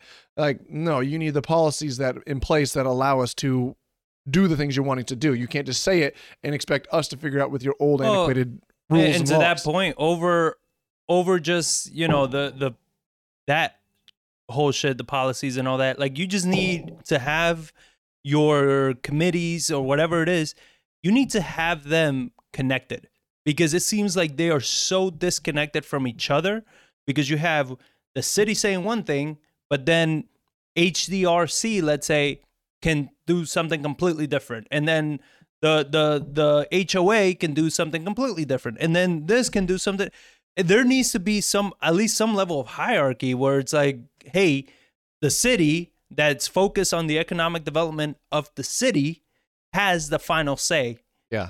And you can stipulate on like the stupid little things that matter for your area. So like HDRC, okay, you stipulate on the silly little things that, like, the siding you use or the windows or whatever, right? But like, if the city approves... That's one area that does need to be stripped of its power is HDRC, because they do see not just only historical stuff, but all new commercial development as well. So if they want to build a new building downtown, the process you have to go through to get that approved through historical design review commissions, like it's extremely dumb. And they have way too much power for what that they approve and don't approve. That's why, like, I think, it's one of those things that beyond, we need money for this, we need money for that. You need to fix your system first, because you're dumping more money on top of an already broken system, on a system that doesn't communicate with itself, that has holes and issues everywhere you go. Mm-hmm. So you're going to be dumping millions of dollars that's essentially not going anywhere, because now it's like, oh, let's do this over here. And then it's like, but then you have all this failing over here. Okay. And then we'll deal with that in the next election. And it's just, again, we go back to the same thing. What do we need to say to get elected this year, right? This election, this thing, but nobody's looking at the long term. What can we do now that is going to survive even our own terms in politics, right? What policies, what rules, what shit can we do right now that's going to go further than our political term limit and our political lifeline here?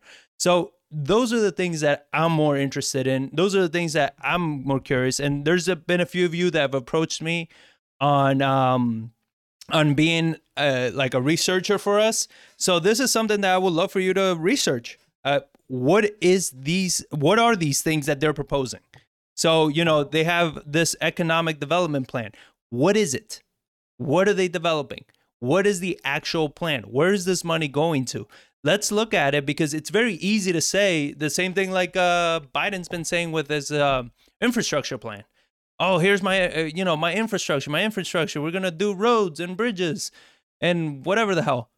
Great. Where? Which ones? How? What's the timeline? Like, I want to see the scope of work, damn it. Yeah. Show me the scope of work. Show me the money. So those are the things that I want to know. And for those of you that, are just joining us, or maybe you don't know, you got to make sure you join our text community. You understand? 210-794-9898, and just text us CWTJ, and you'll be a part of insider tips, training, a bunch of stuff, discounts when we do workshops, a ton of stuff you'll be a part of. And if you live local, you'll be able to join our property tours. And these are tours that we're doing of our own projects, everything. You'll be able to see our scopes of work, everything that we do in real time. Ask your questions and poke and ask and wonder, and whatever you're wondering about flipping, building, all of that, it's your chance to ask. So if you live locally, text property tour to 210-794-9898. It's great value. People enjoy it. We had a blast last week. People had a lot of great questions, a lot of good stuff. So we keep doing them. You keep texting, we keep doing them. So, but yeah, as far as the policies go, this is the same with everything we talk about. Where's the details?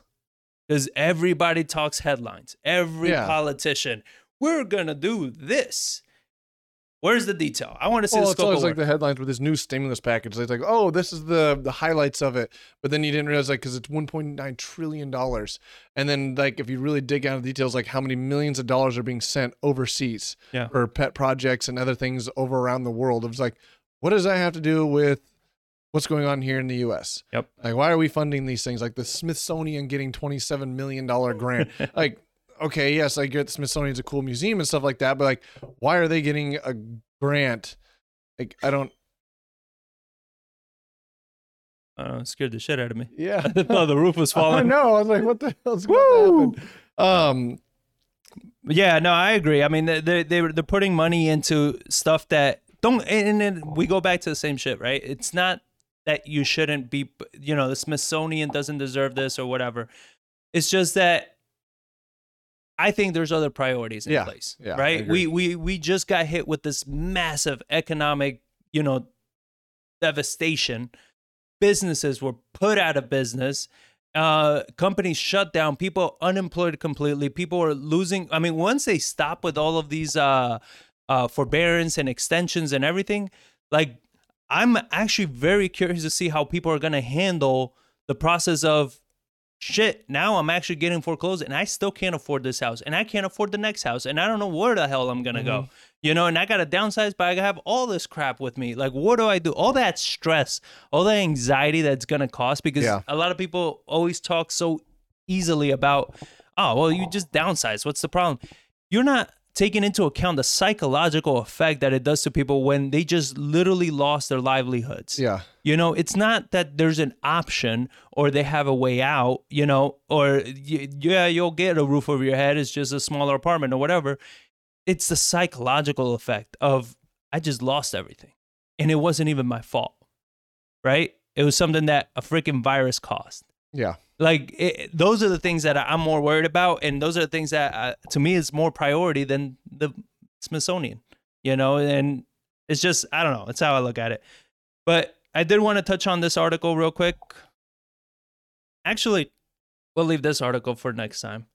What I did want to cover was, I had a listener send me a question and through Instagram. And he says, is a young kid. He says, so I'm thinking about getting my real estate license and also investing my first $1,000 that I've saved up, and I don't know where to start or where to put my money so I can get on this investing stuff. And this is Robbie from IG. So that was his question. I mean, I know I'd tell him to start. Go ahead. Invest in yourself is the first thing, because $1,000 is a lot of money, but it's also not a lot of money. If that's your only $1,000, you can lose that very quickly if you're trying to jump into like stock market, trying to get behind trends, especially when you don't know what you're doing. I would invest that in a series of books. I wouldn't get into much like the personal development courses and stuff like that, because I think you're entering like kind of scam city there with a lot of them.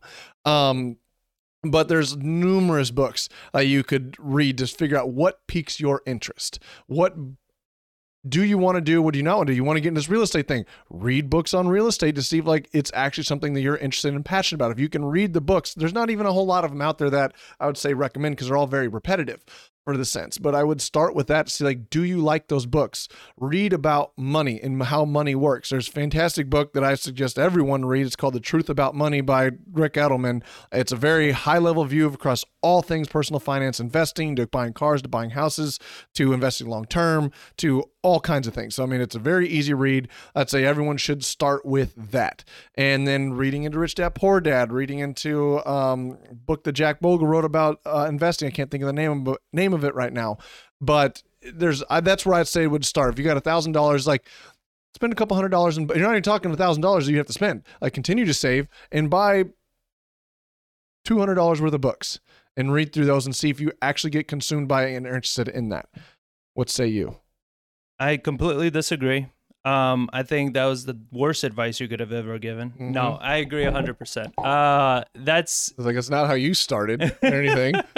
So that I agree. And my advice to him was, I told him, I was like, first, you need to figure out what this investing stuff means to you, right? Yeah. What is it? What options do you have when it comes time to investing? Are you interested in flipping? Are you interested in rentals? Are you interested in wholesaling? Are you even interested in single family? Do you want to do multifamily? Do you want to do commercial? There's a huge space of everything. And I wish they did an updated version of this because of how real estate's changed. But a book that I really liked was, I don't remember the name. That's good. It was by Robert Kiyosaki. It wasn't a very famous book, but it was a thick ass book. It was called like, I want to say it was called like The Real Estate Book or something. What I liked about it was it covered every area of real estate. Oh, really? Like it covered, mobile homes. It covered everything. And that's actually one of the first books that where I learned about wholesaling. I didn't know about wholesaling way back then. Like I think I read it like 10 years ago or something. And that was around the time it came out. And that's where I came across this investor at the time called Dean Graziosi. And he was all about wholesaling. And that's where I learned about it because they talked about wholesaling. They talked about everything, every industry of real estate. It had a professional in that industry talking about it. So I went through it. I was kind of looking at him like, oh, this is interesting. No, I don't like that. I don't like that. And when I saw wholesaling at the time, like everybody else, I'm like, yeah, what? For $10? I can make $5,000? Woo, I'm going to be rich. Yeah. You know what I mean? I put a lot of $10 in there. Yeah. So the book is called The Real Book of Real Estate by Robert Kiyosaki. And if you text START to 210-794-9898, we will send you a list of the books that we recommend you start with if you're getting started in real estate. And these are going to not necessarily all be real estate related, but these are the books that we feel are a must. After these books, everything else is up to you. You should not invest any more money on education. You should invest more of your time into actually doing. So with all that being said, what I told them was, I was like, look, man, you need to first figure out what the hell do you want to do in real estate? Yeah. When you figure that out, when you say, and don't get me wrong, this doesn't mean that what you need to figure out what you want to do in real estate for the rest of your life because it changes. But right now, I'm interested in flipping houses. Okay, go find yourself a local flipper, somebody that's actually rehabbing houses. And I'm talking about quite a few houses, but at least 10 a year, somebody that's doing some volume. Go to them and be like, how can I provide you value? What do you want me to do? Do you want me to, where you're flipping houses, do you want me to go door knock everybody there and see if they want to sell their home? You know what I mean? Like, what would you like me to do? How can I bring you value in exchange for you showing me everything about flipping houses? You become their mentee. They become your mentor. Many, many investors will do this. We do this. Somebody comes to us and says, hey, look, I'm willing to learn. I'm willing to do whatever you want. I want to learn. What do you need? And you're really willing to put in the work? We'll put your ass to work, but you will learn. I mean, anybody that's ever worked with us, any wholesaler that's ever partnered with us, ask them if we don't share everything. I mean, we share how we manage the books. We share the contracts, title, closing, scopes of work, contractors. We share so much that they even stop asking questions. Well, it's one of the like, things that people has asked too. Like, why would you give so much of that value away for free? Why not charge? It's like, one, I know how much work, we know how much work this takes. oh yeah. It's like, we're in this 24/7, 365, constantly dealing with the headaches that are involved in working in this business, to where it's like, we work. And like, I'll give you my full business plan, but it's also one of the things like, I believe that we'll work harder than you at it. So you and I can take on the same strategy, but it's also, we've built this business to where we're at, to where like we learn these lessons by going through these, to where being told something and actually experiencing and learning it, two completely different schools of thought, and the kind of the school of hard knocks theory of how we learned it, to where it's like, I'm fine sharing everything we have. You have a question? I hide nothing from you. You're training your competition. Not really. Like, No, if you look at it that way, that you're training your competition and all this, you have such a scarcity mindset and you don't understand what it really takes. You haven't done this. If you have done any level of this, you understand that's like, yeah, share it. Because, and I mean, not only just share it, how many times have we actually sat down with somebody and shown them, like step by step, what is it that we're doing? They still don't do it. Like, I did the workshop on literally our marketing strategy, everything that we're doing, everything that we're using, step by step. They're still not doing it.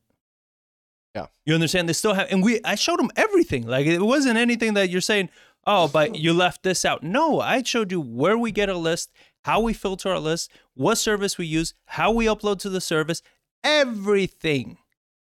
The thing is that it takes a lot of work to do it. Yep. And they won't do it. Right. And that's the thing. It's like I told them, if you're not willing to work, just don't do this. Yeah. Because I don't know what you've thought or who's lied to you, but this is not something that's easy. Not like a side job. No, that you do. By any means. This is not something like, You can make a lot some of money on it doing the side, but it's not. Or like a lot of gurus were believing pitching when I got started. For 10 hours a month, you can make $15K. Like, fuck. I'm willing to work, 100 hours a week. Yeah. Like, that was my initial introduction to all this. Like, that's why it took me so long, because I felt like I was broken, right? Like, I felt like I was doing something wrong, because I'm like, man, I am busting my ass doing this. And they're giving me example of some hillbilly like in middle America that's making like 25 grand a month. And I'm like, I know construction, I know everything. And that's why I said the first thing I said with $1,000 is don't go out and try to join personal development courses and things like that, and gurus, because like they sell you with that. That's like, this is the one-stop shop to making your life instantly better. Just pay me, give me all your money, and I'll teach you how to do it. It's like, no, like, that's why don't start there. I was like, you need to understand what the real world is really like, especially the younger you are. I mean, we're not even that old either. Like, we're still learning every single day. But it's also like we will never stop. We will never stop learning. Yeah. I mean, it's how many times do we take on? And this is an episode that's actually no, it dropped already. So this is an episode that came out Wednesday, and I talk about when to choose whether you're going to flip a house or you're going to keep it as a rental. How to determine that. And the biggest thing is that a lot of people, they're like, well, obviously it depends on the numbers. No, it doesn't. Because we have houses right now that they all make sense for rentals, yet we're flipping them. And I talk about five different opportunities that a house can bring to you. That is what's going to determine whether you're going to keep it as a flip or you're going to keep it as a rental or flip the house. We talked about that because that's the stuff that you need to be analyzing. Market conditions, partnership opportunities, learning experiences. And there's a lot of times that we've taken on a project that we had a strategy that will make us more money, but we used something else because it was going to help us in a different area of our business. Yeah. Because profit is the last thing we look at. What we look at is what area of our business do we need more help in? And that's what we look at first, and profit last, right? I mean, profits last on everything we do. It's just been a bit of an issue for us. Sometimes we put profit way too far last. But, that's how we do it. But that's why we're still in business and why people like working with us, And I saw Andrea on here. She had put that the property tour that we did last week was great, and she learned a lot. So it was great having you there. You asked a lot of great questions. But yeah, that was the advice. Find somebody local, give them your time, give them your value. They're going to educate you. They're going to teach you, but you gotta be willing to put in the work. $1,000, you're not going to get anywhere with $1,000. But like you said, buying these right books and listening to the right podcast and learning the language, like that's the biggest thing. Immerse yourself in real estate. You need to be learning everything about real estate.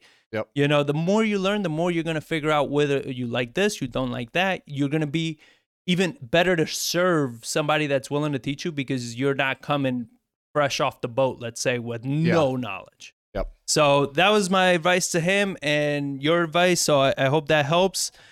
And with that being said, we have 10 minutes left. So we got a lot going on. So we're going to just end it here. Wrap it up. Yep. Sounds good? Sounds good. So hope you all liked it. Again, give us that thumbs up. Show us some love. If you're listening on the podcast, head over to YouTube and give us that thumbs up. Means a lot. Helps us out a ton. We're trying to get out there. We're trying to get more people to see us and know about us, just so they can get this value that you guys see. If you're listening, we put everything out. There's nothing we hold back. There's nothing we don't share. We believe in doing real estate the right way, and we hope that you are getting value out of all of the things that we're doing and all of the things that we're sharing.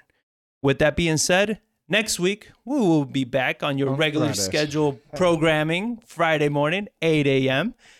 And for now, thank you all for watching and have a great week.